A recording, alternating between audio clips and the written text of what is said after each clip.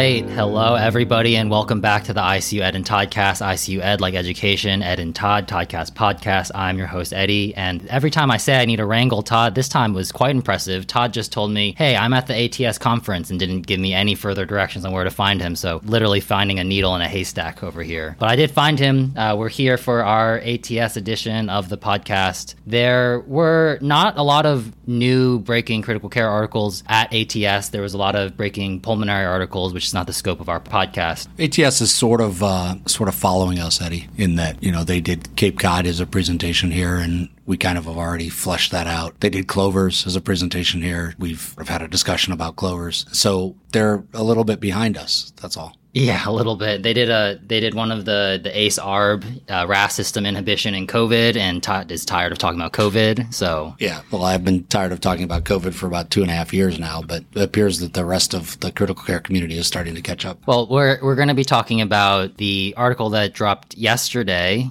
May 21st in 2023, Intervention to Promote Communication About Goals of Care for Hospitalized Patients with Serious Illness, a randomized clinical trial published in JAMA by Dr. Randall Curtis et al. As many of our listeners know, Randy Curtis was one of the legends of our field and who had passed away recently. I didn't get the chance or the pleasure to meet Dr. Curtis. Todd, have you? Oh, yeah, I actually knew Randy, and obviously his passing was a very unfortunate situation. He obviously is going to have a huge legend, and his name is going to be known forever with palliative care in the ICU and sort of end-of-life care in the ICU. And he, really pretty much developed this field. It's a little hard to develop this field because people are like, what do you mean you developed the field? It's something that we've done. But, he brought science to it and actually the study of it, and clearly advanced the way we think about end-of-life care in the ICU and the way we deliver it and quote-unquote treat our patients. And I don't mean that in a bad way, but what we do and how we ask questions and all of that is largely because of his research and his scientific input. It's just amazing how we think about it today compared to, when I started critical care 20 plus years ago. It was part of what we did, but we just kind of assumed it was part of what we did and didn't really think about how we did it and best ways to do it and what the patients wanted and all the things that Randy kind of brought into the understanding of end-of-life care. Yeah, and I mean, just from an impact perspective, and we'll talk about it today, but so much of the background for this trial and the entire field is this group's work from University of Washington. It's really incredible. Absolutely. And when you think you see something and you're like, this is interesting, and it's sort of in the end of life in the critical care world realm, and it doesn't have J. Randall Curtis as the first author, you look and he's almost always either an author or when you trace it back, it's somebody who he's trained. And so, he really is, to kind of go into Italian mafia lore, he really is kind of the godfather of the end of life in the critical care world. Yeah, it's like tracing those research trees. Sorry, Todd, I think you training me is just a dead branch now. Yeah, the roots on that, I think, are struggling a little bit, and half the tree is not having new growth, and the other half of the tree doesn't look that great either, but we'll see. Before we talk about this article, I would just also like to extend a thanks to all of our listeners who are here at the conference who've stopped by my poster, stopped me in the hall, say, hey, I recognize you from the podcast. You're doing a great job. It's been really humbling. So now all of your all's job is to find Todd, who needs to be humbled. You know what that actually means for you, Eddie? It means you have a face made for a podcast. Yeah, thank you. Thank you. I'd also like to thank, I might pronounce this wrong, I apologize, but Mathieu Japadoun from France, who stopped by my poster. We were talking about the science, and then we started talking about the podcast. And he was very kind about it. I was very embarrassed, but he found great interest in our previous discussion about nutriurea, specifically about the acronym, which we had said, it sounds like diarrhea, nutrition, and diarrhea are not things we wanted to put together in the same sentence. Well, actually, the REA, the REA part, is the French word for reanimation, and which is what they call ICUs. So this would be like Nutra ICU if it wasn't done in France. So thank you for correcting us. That's very nice to know. So how exactly does that translate with the diarrhea part? Is that like diarrhea reanimation and diaries in the ICU, or? No, I don't think that's true. But I would say if it was like bicar ICU, it would be bicarrhea. Bicarrhea. Bicarrhea. Yeah, I suspect that may be an acronym that we see used here in the near future. But so let's do a little background first. This is obviously part of what we do in critical care. And I'm older than you. I think most of the readers know that because you make fun of my age during most of these podcasts. But they could just look at our pictures on the podcast logo. They could, but then they'd be sick to their stomach. When I trained in the ICU, we didn't really have a palliative care consult service. And so we did a lot of palliative care, and it was just part of kind of your ICU training and what you did. And it's kind of fascinating because, critical care, I love the evidence in critical care, and I love evidence-based medicine and talking about new trials and that sort of stuff. But we were doing palliative care back then kind of before Randy Curtis was doing any of his science and before we kind of had any idea what we should be doing. And then we start getting some science, and now we have palliative care consultants who do, in many places, a lot of this work, and in other places, at least a little bit of this work in our ICUs, and they come in and help and do some end of life. But unfortunately, in today's age in the ICU, we still have, depending on your ICU and what you admit, but you still have high teens to 25 or 30% mortality rates in the ICU. So we still see a lot of people dying in our ICUs. And we've advanced our care of these patients to the point that, and I think you've heard me say this before, Eddie, but many of the deaths that we have in the ICU are what I call negotiated deaths, which is that we know we can't get the patient better and they're not going to survive this, but they're also not so sick that we can't support them and they're going to die regardless of what we do. And in those situations, we have open and transparent discussions with families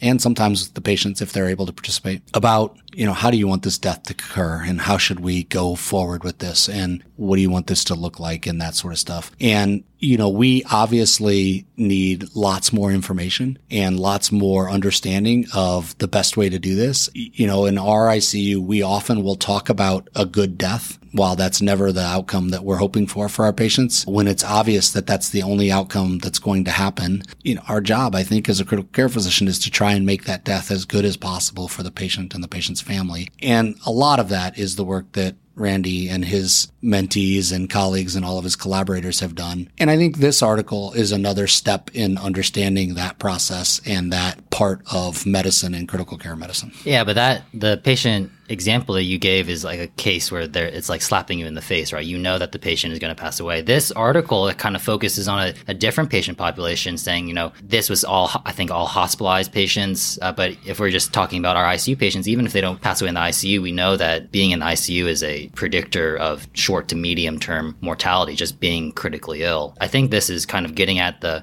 we've gotten so much better at these goals of care discussions, but we probably should and can be doing more. And so how do we help prompt providers to have these, just definitionally uncomfortable conversations? I think what you said, Eddie, is important in that there are times in patients' lives where whatever disease that they have kind of changes trajectory or changes course. And we talk a lot about this when a patient comes to the ICU and say they're an oncology patient and they're getting treatment and they're cruising along and they seem to be doing okay. But then something happens and they come to the ICU and they're critically ill. And it's sort of this provides an opportunity to revisit, what are we doing here? What are the goals? And, should we change the goals and how should we try and achieve those goals? And for us, I think it's fairly natural for that to occur when you have a big change in your disease trajectory where you end up in an ICU. But I think I would argue that that's probably true if you end up just as an acute admission to a hospital. If you're an outpatient and you're cruising along in life and then suddenly something happens and you get admitted to a hospital, that's probably an acute disease change and it probably is worthy of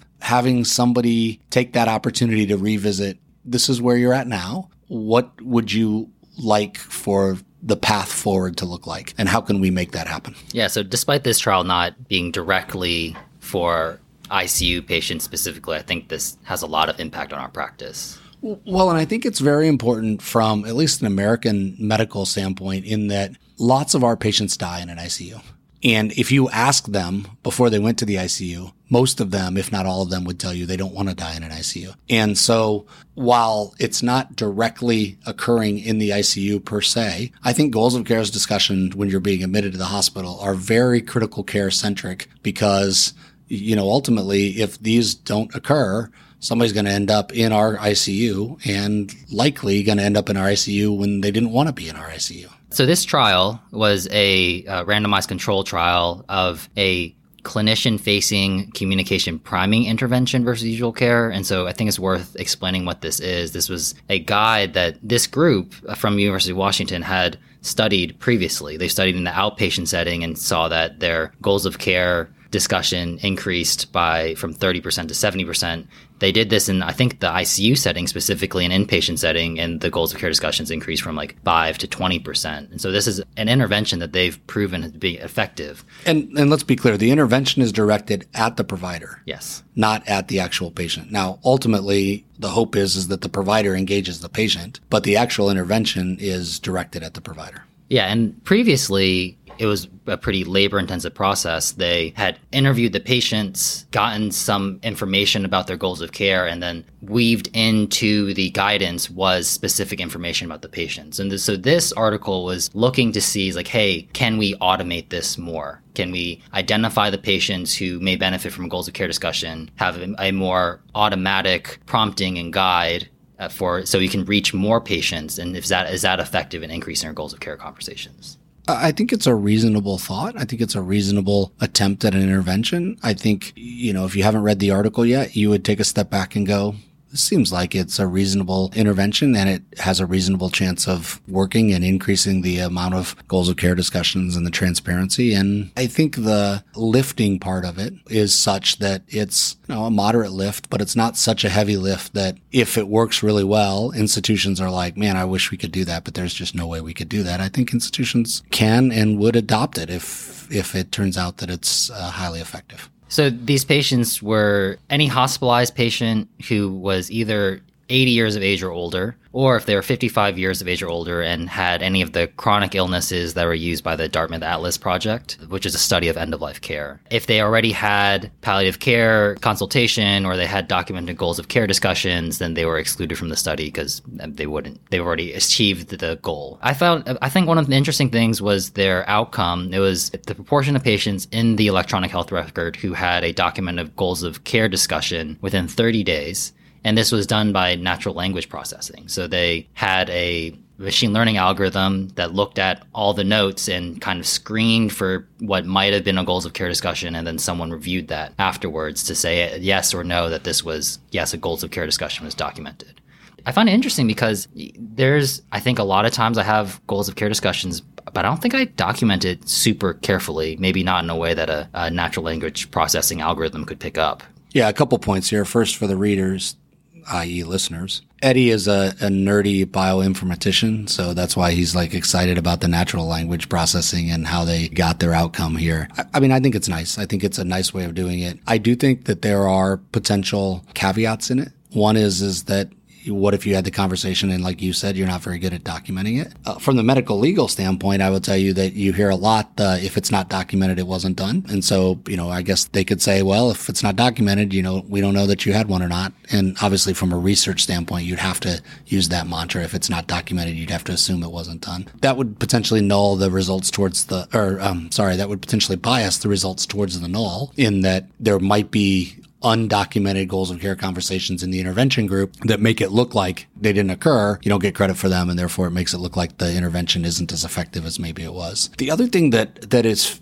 interesting to me, and I honestly don't know exactly how it plays out, is the 30-day time period for the endpoint. Because I obviously have a biased view because of what I see in my practice. But for me, somebody who comes into the hospital who, say, for example, is in the control group and doesn't get the intervention, but then does poorly and comes to me in the ICU, might get an intervention because they had one of these changes in their disease trajectory and an opportunity to now rediscuss or reopen the door of what did you want. And that, again, is going to bias you towards the null, as opposed to if you looked at 5 days or 10 days, that patient may be less likely to have had an event that sent them to the ICU at that point, and therefore they may not have had let's call it a natural goals of care discussion that occurred in the natural disease course that they had. And so I think both aspects are relevant to understanding the outcomes, in that the fact that it had to be documented, and not just documented, but they had to be able to pick it up by natural language processing too. So if I write my goals of care discussion in a really funny way and they don't pick it up with the natural language processing, they don't get credit for that. And then the fact that some of these natural goals of care discussions may have occurred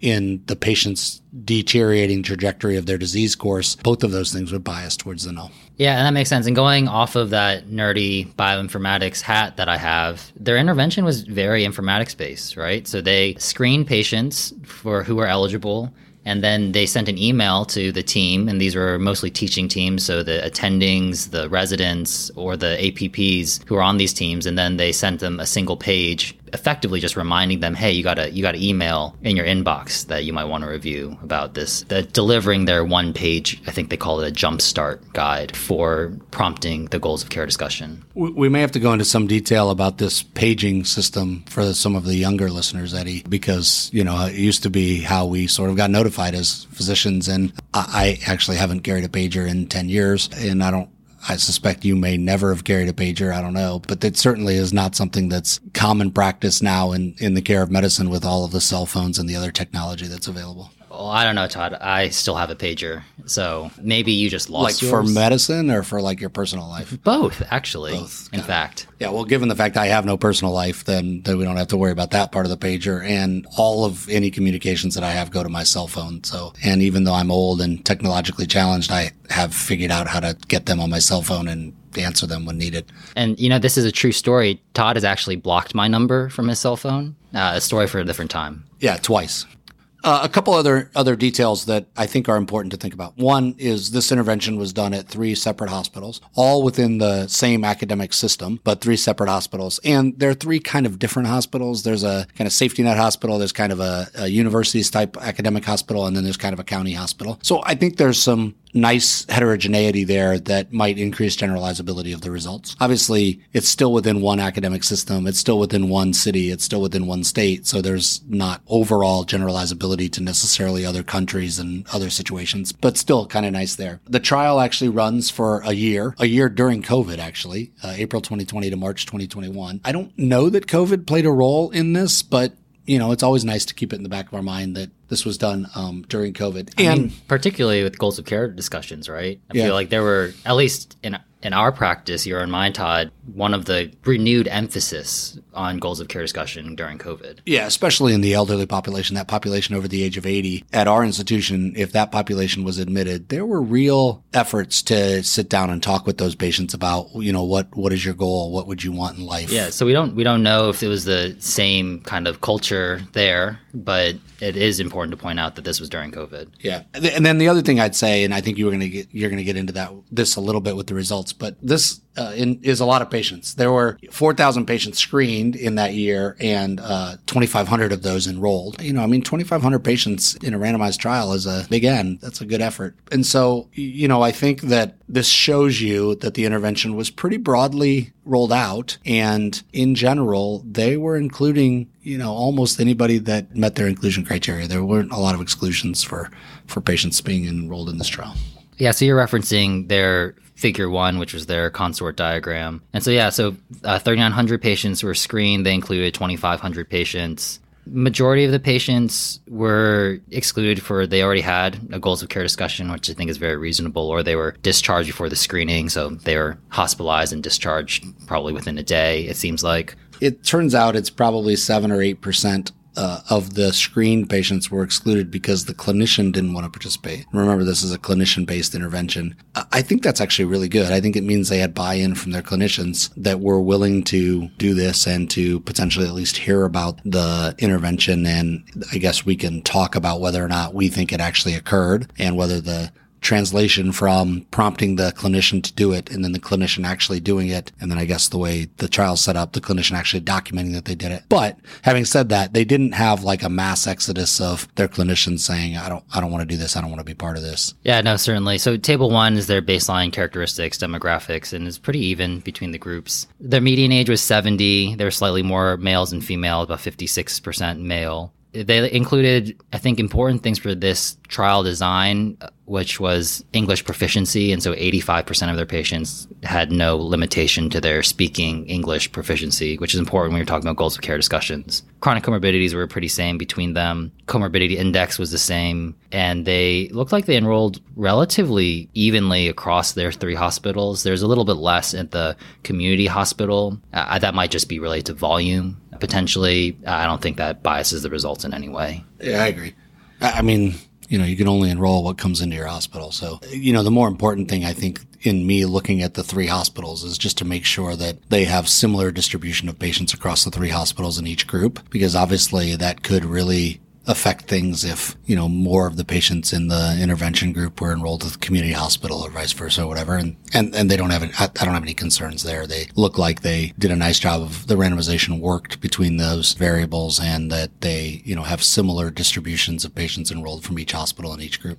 So their primary outcome, as we mentioned, was the EHR documented goals of care discussion within 30 days. And this was a positive trial. There was 34% of patients in the intervention group compared to 30.4% of patients in the usual care group, which gave you a adjusted difference of 4.1% and a p-value of 0.03. Let me ask you a question and try and be a little provocative here. And this, I think, is a really hard question, but I expect that you'll do well on it. What do you think in our practice, in our hospital, the percentage of patients with the goals of care discussion in 30 days from the date of hospitalization?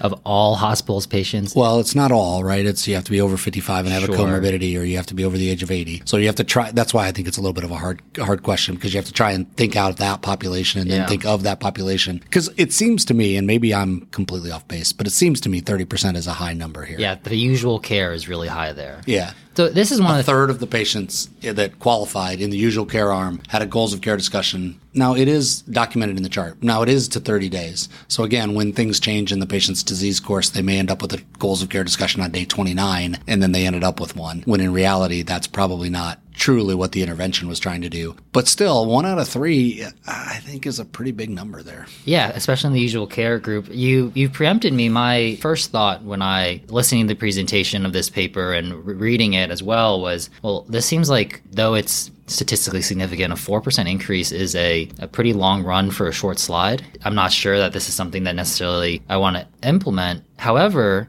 just like you said, 30% is pretty high. When they talked about their prior pilot study in the ICU population, it increased from 5% to 20%. So I think I have 2 thoughts on this. One is I wonder if there was some institutional memory, both from their prior trials and prior efforts, like are these clinicians, just because they're doing all these trials and investigations, just more aware and better at these goals of care discussions? And the other thing that I wonder this from, again, putting on my nerdy bioinformatics hat on is, well, if you're prompting these goals of care discussions for half of the patients, is that enough to make the clinicians think about it for all of their patients? So what I mean there is, I think an example, I can use a little bit more of a clinical example, explain that. We all get alerts for DVT prophylaxis, and we get them on all of our patients. But if I was able to just say, I only need to do it for half, and I learn the healthcare system by reminding them enough that they think about it for all their patients. So I wonder if either of those things were going on here. Yeah, I think there's some possibility there. I think in designing the study, I think you might have some feeling that if you didn't prompt the clinician, that potentially the clinician wouldn't recognize that this patient was over the age of 80, they're probably going to recognize. But if 55 with a comorbidity and would then qualify and be eligible for goals of care, and therefore maybe you wouldn't do it because you wouldn't recognize it. But certainly you're right, with institutional memory and with things like, this patient's 90 years old, they probably need a goals of care conversation. That might be part of the reason that they've had a 30% rate in their control arm. The other thing, and I'm thinking a little bit on the fly here because this wasn't part of my initial thoughts when I read this, but as we talked about, if some of these patients are COVID patients, they may have a higher rate in the usual care COVID group. Let me rephrase this. In their usual care group of patients that had COVID, simply because of the way, COVID was going and the way that hospitals were handling COVID patients during that time. So that may play in also. Quickly going over their secondary outcomes, there was no difference in any of the reported secondary outcomes, which included more clinically relevant outcomes like receiving ICU care within 30 days after randomization, ED care 30 days after randomization, hospital readmission after 7 days, death within 30 days, palliative care consultation. There was no difference either. So these goals of care discussions were happening potentially outside of requiring palliative care consultations, which I think is a good thing for our practice in general. But yeah, there's no real big difference anywhere else here. Yeah, and while we call those secondary outcomes, to me, I think they're the real outcomes we're trying to affect when we do these interventions. I think that's really, really, really hard. And, one of the things that I've become a little bit more in tune to, and we talked a little bit about this at the beginning when we talked about good deaths, was the patient's care concordant with their wishes? So if they, after they pass, could come back and tell you, hey, that went exactly how I wanted it to go, or, wow, that wasn't what I was planning at all, and that was completely out of bounds. That, I think, is the ultimate thing, right? The ultimate, to me, is to have discussions with patients about what are your wishes and how would you like this to go, and then trying to help it go like they want it to go. It's such a hard outcome to get, and they obviously don't have it, and I don't even, just thinking about it, I'm not even exactly sure how you would collect it and how you would know. But I think short of that are things like what resource utilization was done, how much did they use the ICU, how much time did they spend in the hospital, that sort of stuff. They don't have some of the outpatient stuff here, like did they die at home, did they die, in a inpatient hospice. They have a little bit of the kind of time spent alive outside of the hospital, which I think is, at least in my basic understanding of a lot of palliative care trials, I think it's an important outcome. I think that's what a lot of patients want. Yeah, hospital-free days, I think, has been recommended by the palliative care societies. I apologize, I don't remember exactly which one, as the outcome of interest. Like that is the outcome we should be targeting. And they have that as their secondary outcome. I think one of the reasons we're not seeing many differences in the secondary outcomes is because they're, though again statistically significant, it's a pretty small difference overall. Their primary outcome of goals of care discussions. Part of me, again, this bioinformatics hat is getting a lot of wear. I'll put it on for the third time, hopefully the last time for this podcast. I wondered a little bit about the delivery of the intervention. And so in informatics, when we talk about informatics interventions, we go back to the 5 rights of clinical decision support. So this is getting the right information to the right person, the right format, through the right channel at the right time in the workflow. They didn't provide detail on when these emails and pages were going out. And so when you're talking about the right channel, so the right mechanism of delivery and the right time in the workflow, I mean, if this is coming out, say, just for example, like in the morning while these teams are on rounds, I both know that a lot of people, when they're on service, don't check their email or check their email like really limited. And on rounds, if you're getting a page on rounds, if it doesn't need to be addressed immediately, it's not something that, it's one of those things I typically like put off. Part of me wonders if those were part of what we saw in this kind of small degree of difference. So what you're saying is if you don't do the 5 rights, it might get left out. I see what you did there. You like it? Oh, no, I don't. So, Todd, I am going to be the informaticist for your ICU. Is this something that you want me to kind of push for and implement in the hospital? You think this is something that we should do? Yeah, good question. I think the trying to do something in this space is important. And I think, prompting clinicians to do this. I mean, at our hospital, I don't know if you know this or not, but at our hospital, there's supposed to be a code status form filled out on every single patient that comes into the hospital. And the view when that was implemented is that would be the opportunity to have these discussions, right? And they just aren't happening. They just doesn't happen. In fact, the code status doesn't happen 50% of the time or something like that. I don't think it's that bad, for the record. Let alone, a more extensive discussion about what are your real goals of care, not just do you want us to do CPR if you die? And so I think movements in this space are important, and I think they can be really, really important to the care of these patients. I don't know the answer about implementing this in our practice because I don't really know. And as an informatician, you might be able to get these data, but I don't really know right now in this population what % of our patients have this done. So what is our control group percentage? I mean, we already commented it. I would imagine, I think my gestalt was the same as yours, that we're not even at their control group, right? Yeah. This intervention may be more effective at an institution where this research hasn't been done because we're probably lagging far behind. Yeah. I mean, if you're in a place where this is 15% without the intervention and the intervention works and takes you to 35%, that's huge. Yeah, right? I mean, that's probably more than enough bang for your buck to implement this hospital-wide. You always laugh at me because I always think these clinician decision support prompts are easy. Like, you just put them in there. I mean, how hard can they be? Of course. And then you start talking about 5 rights or some weird thing. I don't know. And a left. Yeah, and a left. because 5 rights doesn't make a left. But I think it might be something to look into, and something that might be worth investing, some time in the bioinformatics and the clinician decision support area to try and see if you could do this at our institution. Yeah, I think my take on it is what we were mentioning before, that it all depends on where you start. I think thinking about this area and thinking about how we can be better about guiding our clinicians to these goals of care discussions is the correct answer. This exact intervention, it may not work logistically wherever you practice, but I think this is the prompt for me to say, hey, something here is better than nothing, and we need to do something even if it's not exactly what they did in this trial. I think that's fair. I think that's an accurate representation of what my clinical takeaway of these results are, and I think it's a reasonable summary of this outstanding article. All right, so that's all we have for the ATS edition of the ICU Ed and Toddcast. Thank you to all our listeners. Again, thank you to everybody who's come up to us during the conference and told us how much they appreciate our work. It really means a lot. Thanks to the study teams for a great article. Thank you to Mike Gannon for all the great music. And thank you, Todd, for your time. And we'll see you next time. Let's go save some lives. Let's go save some lives. Are you still hot? I'm burning. I was about to say, I was like a little chilly, but I'm fine. All right, you can turn it down. That's fine. No, go for it. No, it's okay. I just have my back of my hair is all wet. I'm like, what the hell's going on here? Yeah. It's just a hot flash. It's okay. Is your thyroid storm? I think based off of my body habits, otherwise we've ruled out hypothyroidism. I'm going to include that at the end of the podcast. There you go. This podcast is made for educational purposes. The content provided in this podcast and in any linked materials is not intended and should not be construed as medical advice and should not be used to diagnose or treat any medical condition. It's inevitable, but we try to stay away from opinions, but all opinions represent our own and not of any entity that we work at. Please keep this in mind as you enjoy the podcast.